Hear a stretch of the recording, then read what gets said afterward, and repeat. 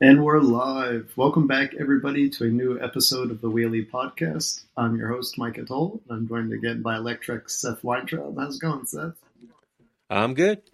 Awesome. And we have a lot of interesting stories to talk about this week. We're going to start off with some fairly regulation heavy.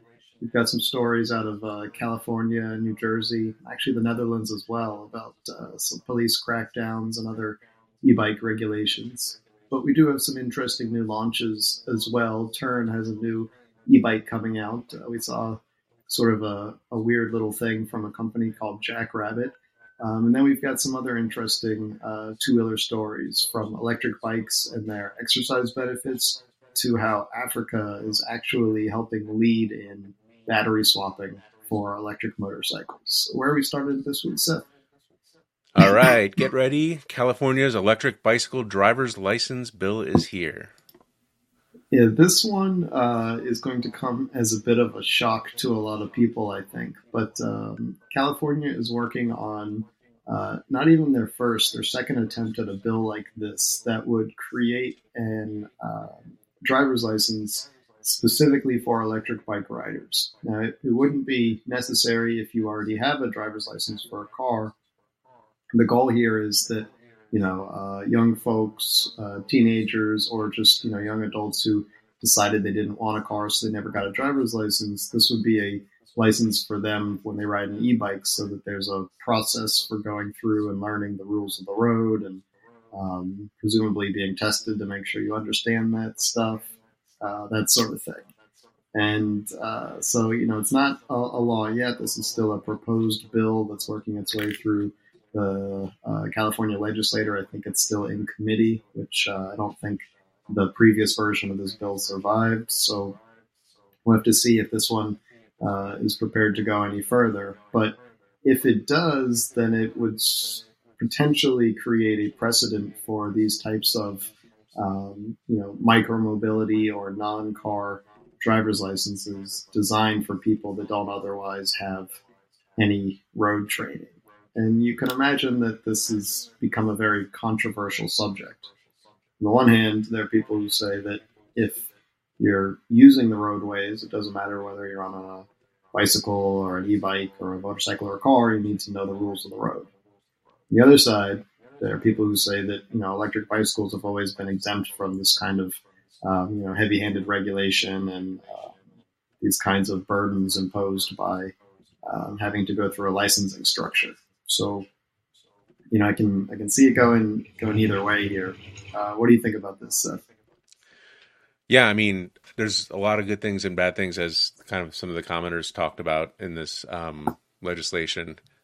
We've talked in the past about how we kind of believe that there should be some kind of, an educational component to, for kids to ride e-bikes or just bikes in general. Because of, obviously safety concerns. And then, of course, drivers really get frustrated with, bikers that don't follow the laws. And then, then everybody gets kind of punished for the actions of a few. But on the other hand, like it's always not really in the best interest to make it really hard to get an e-bike and use an e-bike. So, I think the focus of these things has to be on kind of making sure that that people who want e-bikes can still get e-bikes and use them easily. So a state ID for kids is not necessarily a bad thing. I feel like on airplane flights, like dragging around a passport is kind of weird. It would be kind of nice to just have my kids who fall into the the under 16 world. It would be kind of nice if they had a form of ID that they could use. I guess I don't know where they would use it besides airports, but they're not buying booze, hopefully. Yeah, I mean, like we've talked about this. This is something that we're kind of behind in, but the devil is always in the details, and there's some scary stuff about this one. I think one of the commenters was talking about, the safety of children, part being overblown. That's always something that, congressional people seem to want to include. Of course, that's obviously important, but I feel like that's gonna leave a lot of room for misinterpretation by law enforcement. Um, yeah, I think this is one of those things that it's going to happen. It's just hopefully it happens in a way that's beneficial for e-bikes, generally speaking. And then, of course, I don't know if we'll talk about this at some point, but I know that in Tel Aviv, there's some e-bike regulations happening. You have to get a license now on your e-bike. Is there like a little license plate as well? Not yet, but it's coming. They did pass a law that you will have to have a small license plate on all e-bikes and e-scooters and register them. It is free, so there's no cost. The goal is to not make it a burden, but there are just literally tens of thousands of e-bikes, not to mention the e-scooters going around. So they did create a system to sort of make them identifiable like cars. Right. I mean, it's almost, it's almost, it that almost has to happen. And I know in like Paris, for instance, all the little scooters have like these little license plates that you can barely read if you're like 3 feet away. So it doesn't make a ton of sense, but it almost feels like it's inevitable that happens. And you and I, like we happen to get on a lot of e-bikes because of our job. Like getting a new license for every e-bike seems like a real hassle for us. Um, but I think the average bike rider is going to have one bike for many years. So maybe it's a little, maybe that's just us.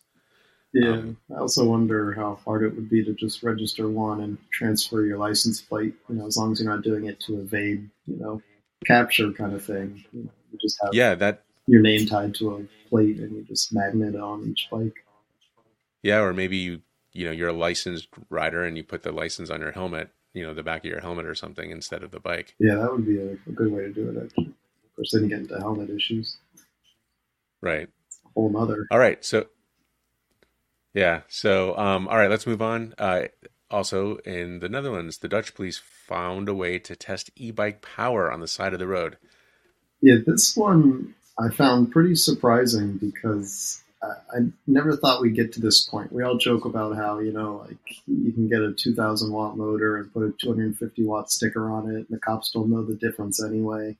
And the bigger thing is really the speed and to make sure that if you're going to be outside of the law, that at least you look like you're within the law and you're riding respectfully and, you slow down around intersections, that kind of thing. But that might have worked well enough in North America where everyone is largely ignorant of the rules, but leave it to the police in the cycling capital of the world, the Netherlands, to have figured out a better solution. Here they've created this sort of basically a bicycle dyno, for lack of a better term, that they can just plop on the side of the road and put an e-bike on it. The officer pedals the bike up to top speed because in the Netherlands most people don't have throttles; they're not allowed, and that way they can check the speed and presumably the power right there on the side of the road. It seems a little bit, like dystopian, but at the same time, like if there are going to be power laws, then you kind of have to have a way to measure and enforce something that's legislated. Otherwise, we get into that situation with the 250-watt stickers on the motors, the size of your head. And so I guess this is the Dutch solution here. They did say something interesting, which is that almost all of the over-spec bikes they find are fat tire bikes. Like we're looking at here an image of what looks sort of like a Super 73 knockoff.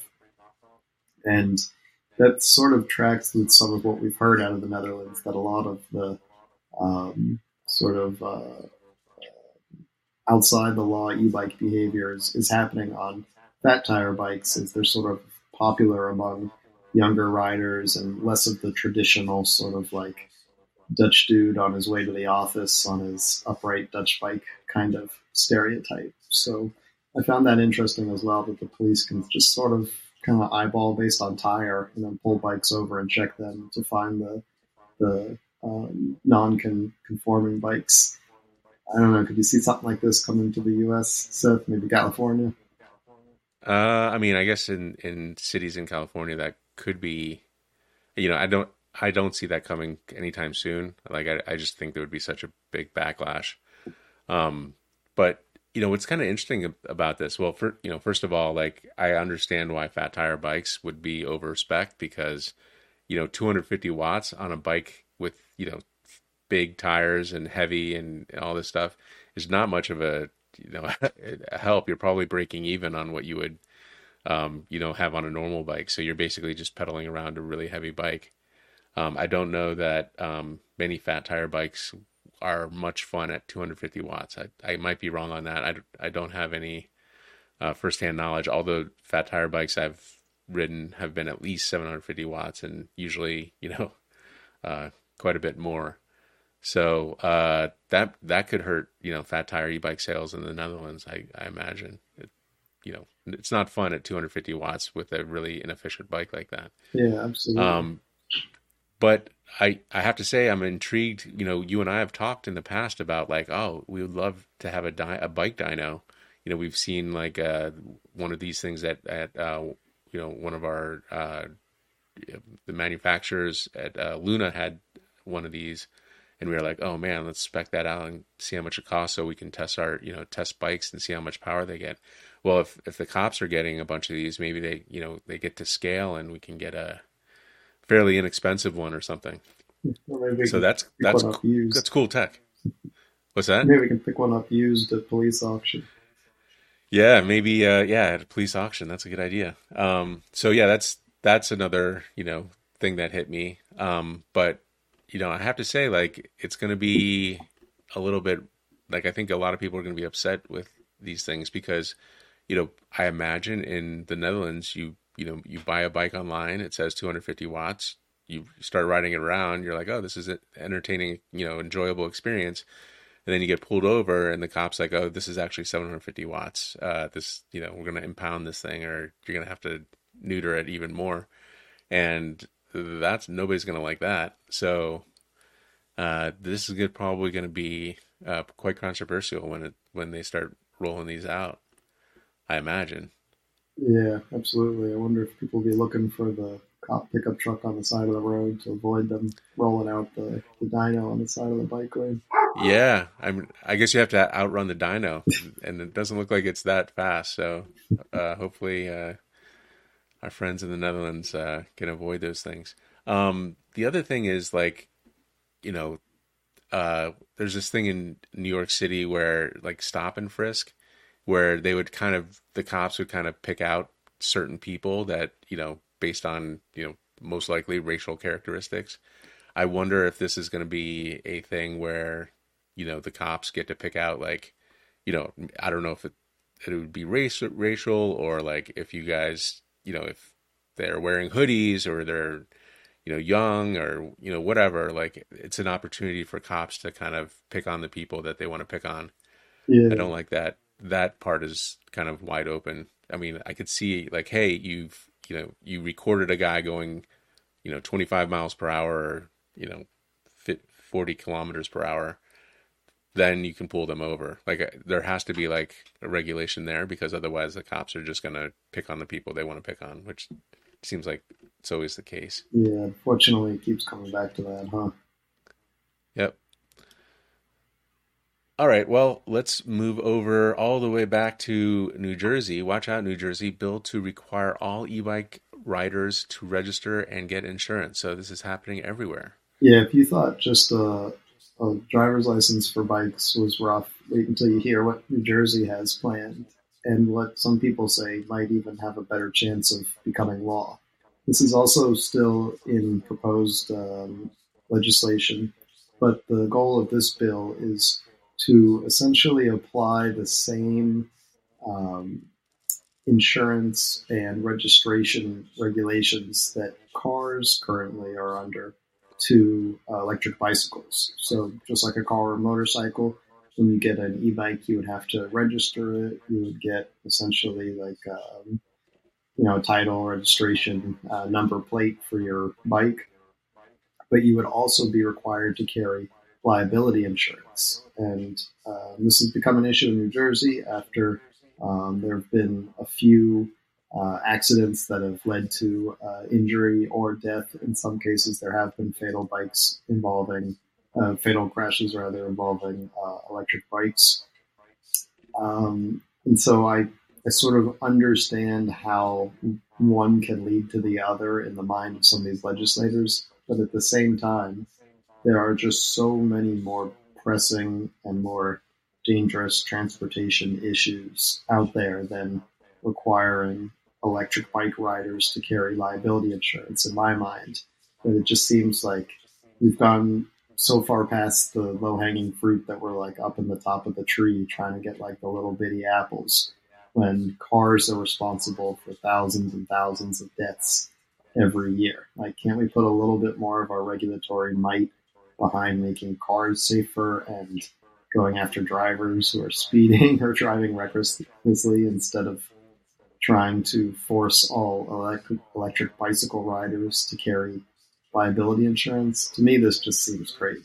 I mean, there's even sort of Yeah. two things here. There's the, registering bikes, which some people are against on the one hand, but then there's the insurance, which is just, in my mind, even so much further over the top. I don't know. Am I like just, being uh, my own sort of extremist here, Seth, or is this reasonable? No, I think this is getting out of hand, and you make a great point. Like, we talk about like like, hey, this bike is way too powerful. Bikes are, I think you say 16,000, 1,600 times less times likely to kill somebody. So why are we targeting bikes? And then of course tell any kind of motor driver that you can't go over the speed limit. Like, you can't have a dyno. Like, this isn't about a dyno, but like our previous story, like, put a dyno on a car and say, oh, it goes over 65 miles per hour. Sorry, you can't drive this thing. Like that that wouldn't go over well. And so why are we attacking these little, like, open air, not death machines? It just seems kind of crazy to me. So, like, the insurance part, like, how much damage are e-bikes causing compared to cars? Almost nothing. Like, you would almost have to, like, try to hurt somebody. You'd have, try to run somebody down with an e-bike, and then, obviously, the law gets involved with that kind of stuff. So for me, like, this is just crazy. Like, why? Who is behind this? Like, what? Why would you spend your time and effort to try to make e-bikes require insurance? It like, I wonder who's behind this. Is it the cars? Like, car manufacturers, like, that are worried about people riding e-bikes. What is the real motivation here? Because I can't imagine something like this. Yeah, absolutely. And then I wonder how even enforceable this is. I mean, it has a lot Right. of backing, and so there's a good chance this actually does become law in New Jersey. After which, I mean, are cops really going to be pulling over cyclists and saying, "I need your license, registration, and insurance"? Like, is this really the future that we're headed towards? Like, there's not enough on police officers' plates right now that they have to start hassling cyclists. Yeah. I mean, it's, I guess maybe a silver lining perhaps is like, well, if you're an e-bike rider, you're less likely to cause, damage.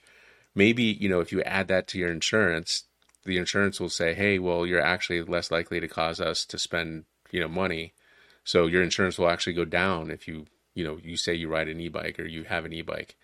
I don't know that that's the case. I'm just spitballing here, but maybe there's something to that. But for me, I'm totally against something like this. I think it's crazy that they're even considering it. And we have some commenters that are from New Jersey here that are also just saying it's crazy. Why aren't scooters being regulated then? Why just e-bikes? It passed the first round of law unanimously, so it will pass in the next week or so. And New Jersey insurance never goes down, and will go up for sure. Like, obviously, some jaded folks, and we're sorry for our friends in New Jersey if they have to deal with that. Yeah, absolutely. Uh, Well, let's get out of the regulation space and move into what we love the most, and that's new e-bikes.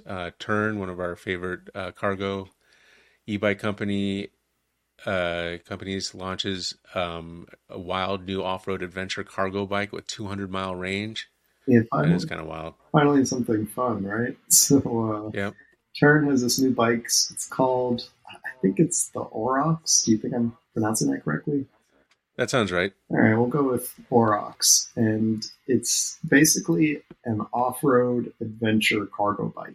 If you know Tern, you know that sort of their bread and butter is a very ruggedly designed urban short tail cargo bike. So something that you can carry the whole family on or lots of groceries and ride around town. So they've basically taken their same design language and their same focus on rugged, robust designs, and they've applied it to their first off-road bike, which to me is always interesting to see companies expand their focus into new categories. And this is absolutely a new category for Tern. And this thing looks pretty awesome. I mean, it's rated for something like 400 to 460 pounds of loads, whether you're riding in off road or on road, respectively. So, it's got a little bit higher rating on road to be expected.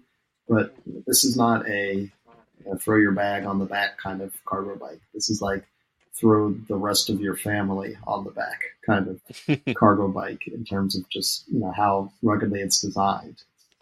It also has several other interesting features. It's designed to fit many different wheel sizes. So, the sort of the standard for a lot of us on off-road bikes like this, or more adventure style bikes rather, is a 4-inch tire. So it's designed to fit a 27.5 by 4, but you could also go larger diameter and narrower with 29 by 3s or 26 by 5s if you want like super wide tires. So it's cool that they've Wow. set it up to fit several different tire sizes. And then there's different loadouts as well. They all come with a Bosch Performance Line CX motor, so they all have that 80 or 85 newton meters of torque, really powerful. But you can get it set up with a Gates Carbon drive, or you can get it set up with a Shimano Diore 12-speed derailleur. I think they all have the same 4-piston Maxxis hydraulic disc brakes. So not Maxxis, Magura. My brain's a little foggy from the flu here. Magura brakes. So there's a lot of really nice components on this bike. That being said, any bike that you start listing like all the top shelf components, the price tag is going to be up there. And this is no exception. I believe this one starts in the 6,000s.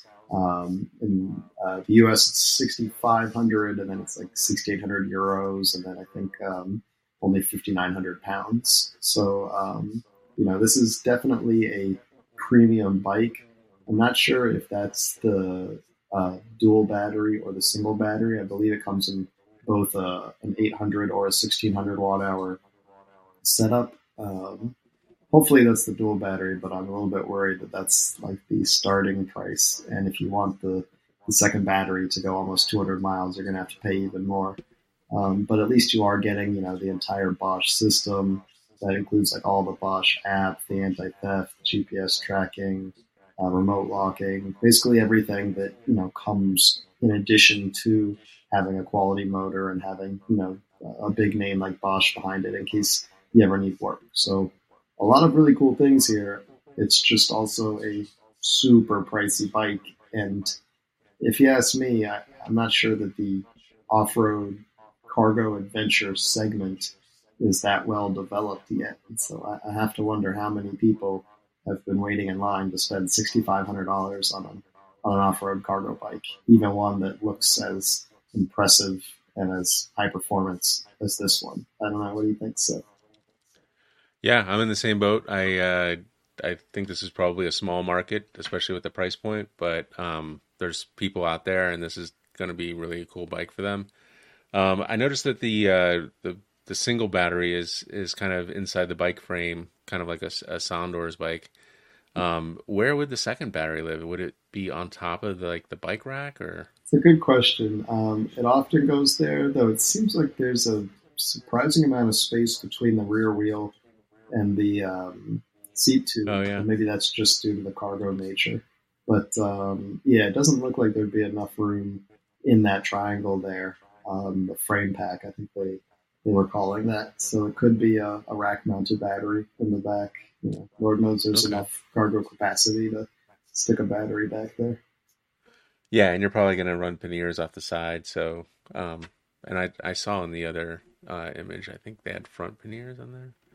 I mean, that this thing is just loaded to the teeth, and then I think that's the 5-inch tires. Those look pretty wide. Yeah, and there's I forget how many, but there are a ton of brazons for mounting, mirrors or cargo boxes or probably child seats. Basically anything you can imagine. There's places to mount on this Yeah, kind of bike. I mean, if this is your work vehicle, the price makes sense. You know, if you're riding it every day and you're making money from it, it makes sense. This particular image that we're looking at, if you're watching the video, it has kind of a family vibe going on, like they're going camping or something. I don't know that that's going to be a super popular use case, but who knows? Like, certainly people with big budgets can afford really cool bikes like this. So maybe that's something they see happening. I kind of feel like this would be good for like a bike delivery service in a perhaps dirty, rainy kind of scenario where you're working 8 hours a day, taking food or other items around town. That seems like it would be a good use case, but I'm sure there's lots of other use cases. As far as the Bosch system, this is only pedal assist. There's no throttle. Is that right? Yeah, yeah. So that's something to consider. I mean, usually Bosch, is one of the best in terms of drivetrains, but like, you're starting this thing with a bunch of cargo on a hill, and sometimes it's nice to have a little bit of help when starting off with the throttle. So that's kind of a bummer. I don't know what you do in that case. Like I don't know how you help that out because obviously in the EU and a lot of places with regulations, there's no throttles allowed. This would be actually really cool as kind of a if they made it a 30 mile per hour bike or something. I think that would be a fun use case, and certainly would help Yeah, justify the $6,500 price tag. absolutely. People who do like a lot of camping weekends every year. I mean, you almost don't even need a bike trailer. Like you see a lot of people pulling stuff through the woods because this just has Right. so much capacity on it. So in that way, I could see this. Also, I mean, with those dual batteries, like you don't even need to worry about range. You spend one battery getting in, riding for hours and hours, and then you've got a whole other battery when you come out at the end of the weekend. Yeah, I mean, it could be such a thing that like you actually don't mount both batteries at the same time. You just like throw that second battery, into that space, and it just you kind of store it in the back. I I I doubt that's the case though. I think Turn and Bosch usually have multiple battery solutions there. Yeah. The other thing is like hunting. I know a lot of people, use like Quiet Cats and stuff for hunting. I wonder if this would be a good hunting bike.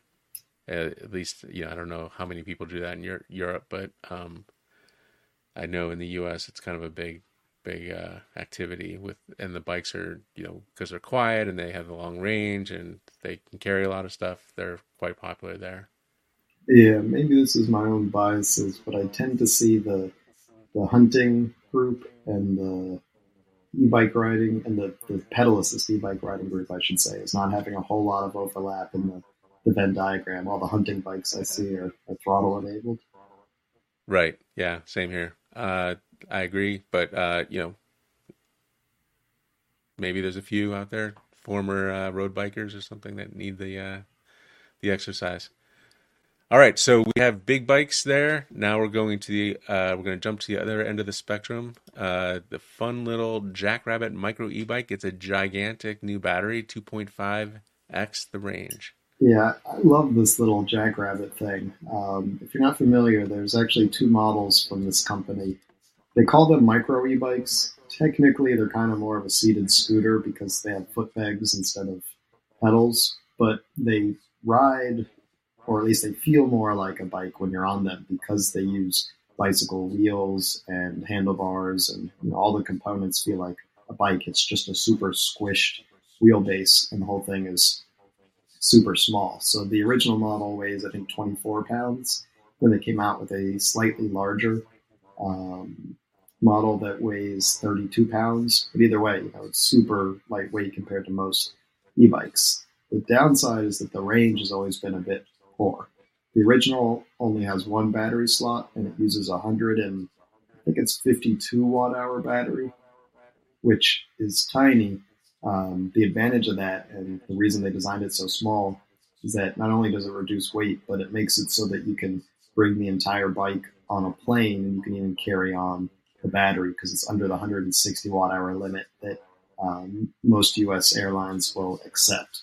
And so I've actually done that. I've flown with it and carried the little battery on, which is great. But that little battery will barely get you 10 miles of range by itself. So on the original model with one battery slot, you were really limited to very local errand running, that kind of thing.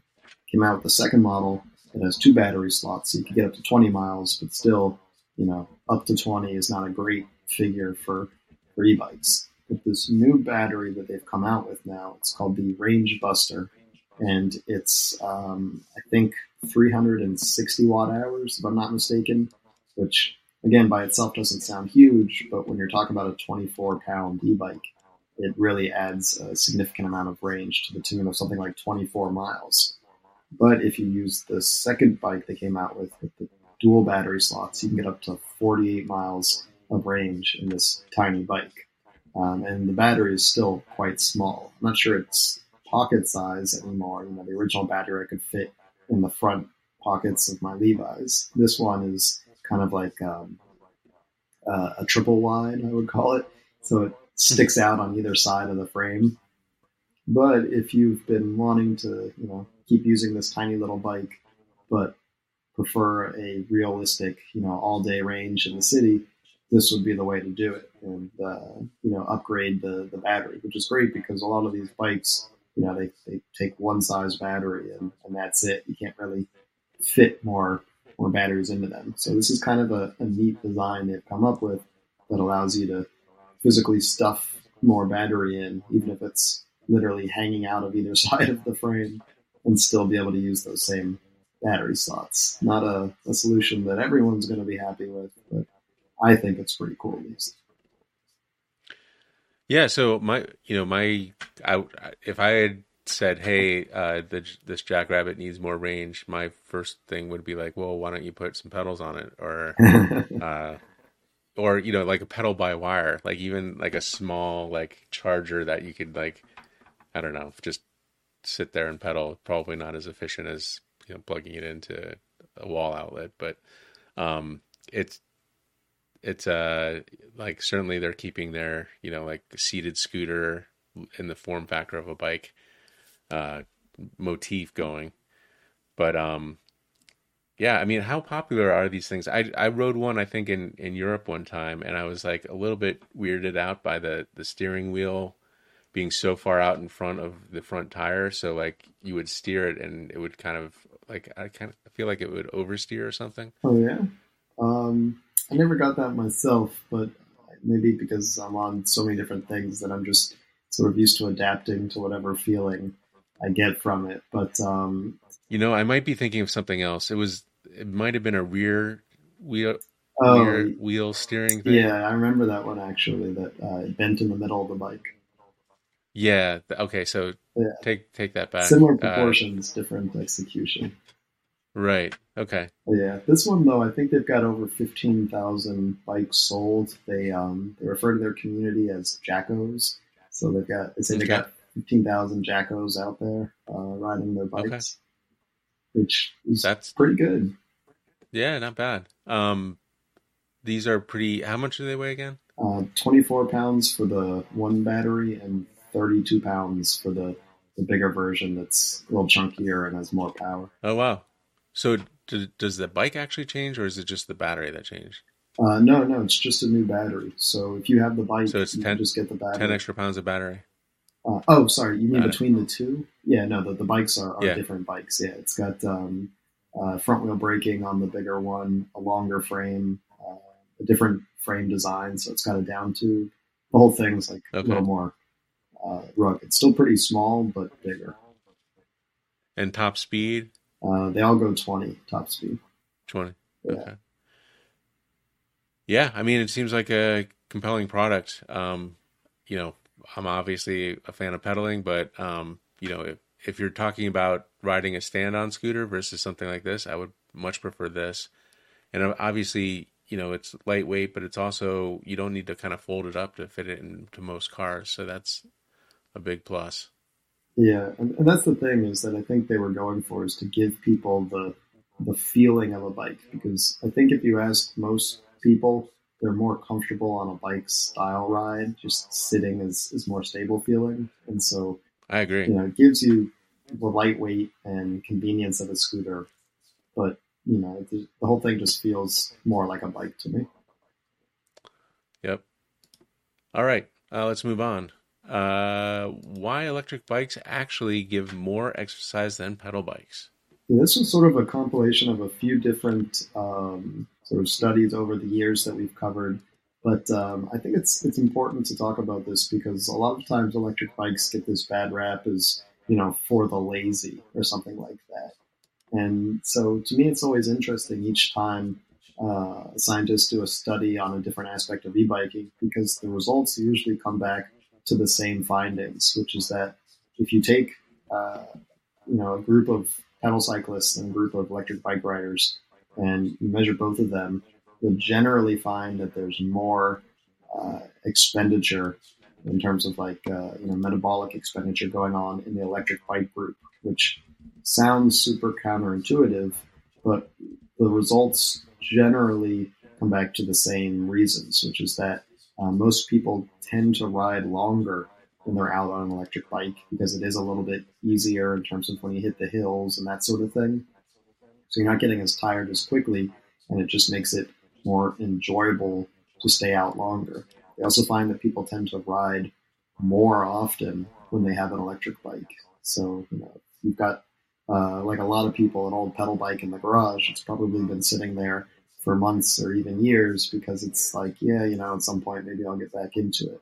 But with an e-bike, there just isn't that sort of like pain hill to overcome to be able to enjoy it. And so, a lot of people see this headline and they instantly think, it has to be wrong, or like they think of that guy that they see in their neighborhood every Sunday morning wearing spandex doing a century ride, and they're like, how is that guy not, getting as much exercise as someone on an e-bike? Yeah, he's probably getting a lot more, but that's the point, is that it's not that every pedal cyclist doesn't get the exercise as an e-biker, but that on average, e-bike riders tend to ultimately get more total exercise. And I mean, at the end of the day, none of this is a competition, especially not, I think, from the perspective of e-bike riders who are like the least interested in competing. They're just out there to have fun and enjoy the ride. But I think it is important to keep in mind because when we're looking for ways to be active, especially that it's not just the U.S. but all over the world, they're facing these an epidemic of unhealthy lifestyles and that sort of thing. That I think it's important to remember that e-bikes, while they sound like they might not be a fitness device, can actually have a huge impact on people's fitness routines by simply making it a more enjoyable experience to get outside and be pedaling. And then the last bit of that is probably important to note is that most of these studies are performed on pedal assist electric bicycles. So throttle enabled e-bikes, as long as you're not totally relying on the throttle 100% and you're using the pedal assist the majority of the time, you can still get that benefit. But if you're just throttling along, like riding a juiced hyperscorpion or something, then you're not getting the same benefit as if you were pedaling on like a pedal assist electric mountain bike or electric commuter, that sort of thing. But Seth, I know you've got a lot more experience both on pedal fitness bikes and riding for fitness. So, what are your thoughts seeing some of this? Yeah, so I agree wholeheartedly with the high level thing. I think the most studies that I read about fitness is it's better to do like an hour of or 30 minutes or a longer period of time of moderate exercise rather than go hardcore, whatever for 20 minutes or 30 minutes.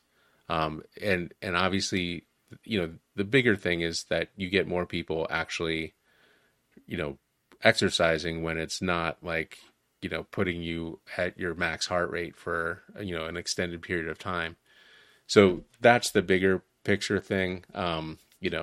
Obviously you can throttle around on a bike or a scooter and get almost no exercise. I mean, it's still probably better for the environment and better for traffic and better for like 10 other reasons. But if you're actually talking about fitness, you obviously have to pedal a little bit.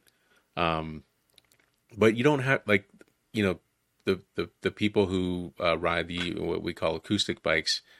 Like, yes, that certainly is, mile per mile, minute for minute, you're going to get more exercise on it. But like, so many more people are going to ride bikes if it's not, putting them to the very edge of their heart rate capability and their cardio strength. So, you know, I think any recent health, study has shown that like, walking, for instance, for an hour a day is much more, uh, better for overall health than, like running hardcore for like one time a week or something like that. So, I think this is kind of the equivalent of that. And, you don't have to go to your max heart rate as long as you're elevating your heart rate for, an hour or so a day or, 30 minutes a day. I think that is kind of what you're talking about in terms of like long-term health benefits. And e-bikes are obviously going to help that. And like you said, like we've been saying, of course, if you're just throttling around on an e-bike, that's not going to help anybody. I mean, it's not going to help you health wise. Like you maybe, you're getting some fresh air instead of sitting in your car, but like realistically, you're not, elevating your heart rate at all. So, I think the people who say, oh, you're on a, e-bike, you're not getting any exercise. Well, it, obviously depends on how you're doing that. But, most people will pedal at least a little bit, elevate their heart rate up. And it's kind of fun. I think getting a pedal assist only bike for your typical commute is a great way to um, you know start your day. And then if some people take their bike to the gym and they get their warm up on the way to the gym, and then their cool down on the way back. And I think that's a great way to kind of live your life. Absolutely, yeah, I 100% agree. I like to ride to a run and then use it as like a warm up and cool down. Yeah, exactly. All right, let's move on. Are Africa's latest electric motorcycle battery swapping gains outpacing the world? This is an interesting one because electric motorcycle battery swapping is taking off in Africa at a rate that a lot of people might not realize. In fact, especially if you look around in North America, we don't see any electric motorcycle battery swapping. So some people might not even realize this exists. But here we're looking at a company called Spiro, who has already operated thousands and thousands of manual battery swaps, which is how a lot of these companies began, where they basically have depots where riders will roll in and an employee will help them swap their battery for them so they can get back out riding in about the time it would take to, fill up at a fuel station kind of thing if you had a traditional gasoline powered motorcycle. But now they're opening these, they call them automatic battery swapping stations. Perhaps self service might be a better name for them because the rider still has to do the swap themselves, but there's no employee in the system. You roll up, you authentify, and then you get a battery out of these cabinets and you can drop it into your motorcycle and you continue on your way with your old battery now being charged up in the cabinet.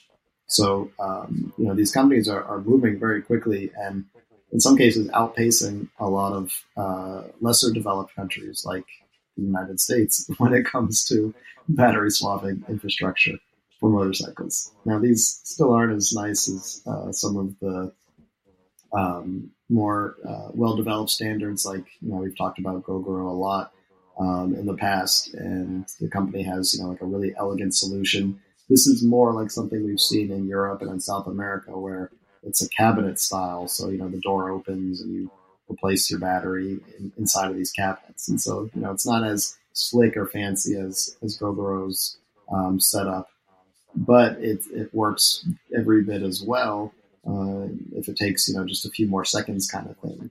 And in this case, in Africa, we're seeing a huge impact because, unlike in many areas where consumer riders make up the majority of these swappable battery users, in Africa, this is almost entirely Boda Boda riders, which are like motorcycle taxis. And so these are guys who are out there for long 8-10 hour shifts. They're riding all day, and the only way that they would be able to switch to an electric vehicle away from their gasoline powered motorcycle is if it can run all day and keep up the same way. And so with battery swapping, it's enabled thousands and thousands of these riders who are otherwise burning fuel all day in these African cities to switch to electric. And they're saving money by doing it. They're saving the environment. The cities are nicer to live in because people aren't breathing these plumes of exhaust, and you're not listening to these two-stroke engines whiz by all the time. So there are just so many benefits, and it's great to see not only that this is taken off in Africa, but that they're like leapfrogging ahead with this technology now, getting to the point of these automated and self-service battery swapping stations. So to me, this is just great, and I can't wait to see how much it continues to grow across the continent. And kind of crossing my fingers that one day the U.S. can reach Africa's level of technology when it comes to battery swapping. Yeah, super cool to see, and it's almost kind of an advantage to have started, having less infrastructure. You kind of don't have the legacy, like, well, we have all these gas stations around, and we have all these these great. It's kind of like almost a benefit to kind of start with less infrastructure, because then you can kind of say, all right, well, it would take all this money to have all these, fossil fuel infrastructure and stuff around. Why not just leap ahead? I mean, I think, we're also talking about similar things in other spaces, like, mobile phones. Like, there's no landline infrastructure in certain parts of the world. It makes mobile phones even more of a no-brainer. So, and with electricity as well, like, you don't have a fossil fuel plant. Why would you do anything besides solar or wind in these kind of scenarios? When you're starting with a, kind of a blank slate. So, super cool to see these. I'm happy to see the homegrown solution, but I also wonder, like, if these kind of markets are kind of ripe for a Gogoro that's, built this technology over 10 years and, has a very high tech Taiwan behind it. If Gogoro pulled in right next to a Spiro station, and it might be kind of, sadly, it would probably be, not much of a contest in terms of technology and everything, but, still great to see these guys working on it. And, it's kind of likely that Gogoro wouldn't, move into these smaller areas anytime soon. So nice to see that these guys have options here. Yeah, absolutely. They're making it work with what they have. The other thing is that their motorcycles are largely built in Africa. So the nice thing is that they're not, right, stuck with a design from some other country that they're licensing, et cetera. They've basically done it all locally. That's awesome. Yeah. And yeah, who knows? Maybe they can now compete the larger, more advanced countries in this kind of stuff. All right, let's move on to our comments. It was a lively discussion today. Maybe the regulation pulled out some folks, but let's see where we can start. All right, Abel Banner, what about recumbent tadpole trike electric? We've talked about electric trikes, tadpoles, but we haven't talked about recumbent tadpole trike electrics, have we? I don't would think so, but each one of those qualifiers gets more and more expensive. So that's the only Right. issue that I see. I mean, all of that is totally possible. There might even be some electric recumbent tadpole trikes, but each one of those makes things more complicated and costly. So that's probably the single most expensive design for an e-bike I can imagine. Yeah, but I guess you get a little bit more efficient in terms of, your. Well, I think we lost Seth there. Probably hop back in a minute. But yeah, I mean, we have seen some of these before. We've seen recumbent trikes, we've seen tadpole electric trikes, but to be able to get all of those together, I mean, I think that would basically be like the holy grail to fit all of that into one e-bike design. Oh, here's Seth. Sorry, I my browser crashed. That was weird.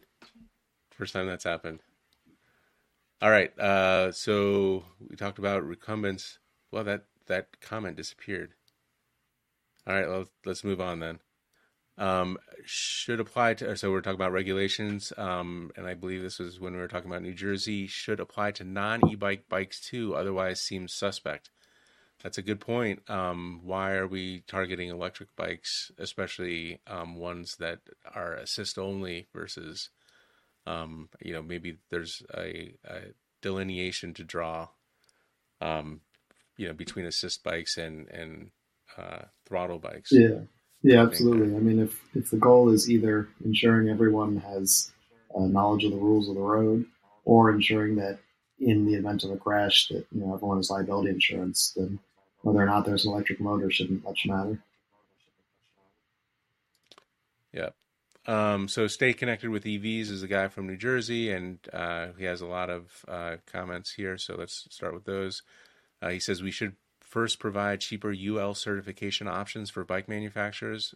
We fully agree with that. We know there's a lot of problems there. Some get UL level certification, but don't get the actual UL certification, which is quite expensive. And we get emails from the UL company saying they're not actually certified, even though they've gone through the same tests. So it gets complicated. Also, we need to provide manufacturer guidelines before laws are made so they could conform. That's true. We should probably have a lead time here, at least a couple of years, so manufacturers can build conforming bikes. New Jersey just passed a requirement. We talked about that. Let's move on here. Meanwhile, in China, freedom. I'm not sure what that YouTube link goes to. We are not going to click it. I'm glad I live in Tennessee, says Electric Scooter Man. That's true. Tennessee will probably not be on the forefront of electric mobility regulation. I'm just assuming there. So he's talking about Stay Connected is talking about New Jersey, and we kind of answered those while we were on that subject. I always wanted to live in Florida.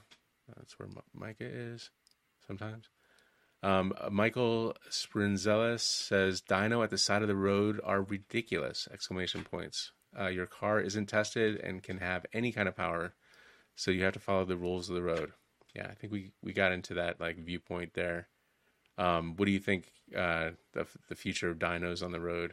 If they have massive ones for cars as well, then maybe I'll be all right with the bike ones. Until Okay. then, Yeah. yeah, I do agree that it's selective I enforcement. mean that could almost extend to all right, so you're gonna tell me that I have to have a bike that can only go 28 miles per hour on the same road that a car that can go 150 miles per hour can go on, and that's somehow fair. Yeah. I mean, I understand bike lanes. I understand, areas where, maybe bike trails where there's bikers and pedestrians and we don't want people going 30 miles per hour. But for bikes on roads, I feel like whatever, just, you're putting yourself, in your danger. The more that you can ride with traffic, the safer you are. So I don't know. Definitely. It's my little rant there. All right, let's move on here. Gandalf says, all of this news is utter madness. California still allows lane splitters and they won't worry about e-bikes. And they do worry about Sounds you. like they're worried about yeah, they're worried about e-bikes a little bit. New Jersey is so unbelievably broke. Maybe it's a tax crash cash grab. Uh, I don't think they're gonna make any kind of money on that particularly. But maybe, I don't know. New Jersey insurance never goes down. I 100% agree with you guys. Thank you. Electric Scooter Man, I'm eyeing the Dualtron scooter soon. Do you know about the Dualtron? I've seen several, but I don't know which specific one he's looking for. But they're known for being, massive, incredibly powerful, just tanks on wheels. Yeah, we had a Chinese manufacturer send us a bunch of way overspec scooters. They were amusing. I don't think that's a feature of micromobility. However, they're funny in kind of a weird way. But all right, moving on. I wonder how this Jersey insurance thing will affect New Yorkers just biking through New Jersey. I mean, you got to cross the Hudson River, so it's not trivial to get over there, but it's certainly a lot of people do. It's fun to jump on the PATH train with your bike and ride around Hoboken or Jersey City. So if you're going to get pulled over, if that's going to reduce tourism and money going into New Jersey, so Yeah, it's a something to good point. consider. New York always follows New Jersey. Not sure if that's the case. New York was known a lot of fires because of e-bike batteries. That's another subject that we've covered quite a bit. Some anecdotal bike fire information. Same, I've been riding my VSET 10 with 2 batteries. All right, let's move on to Tern. That Tern is gorgeous. I'm not sure who needs that 200-mile range.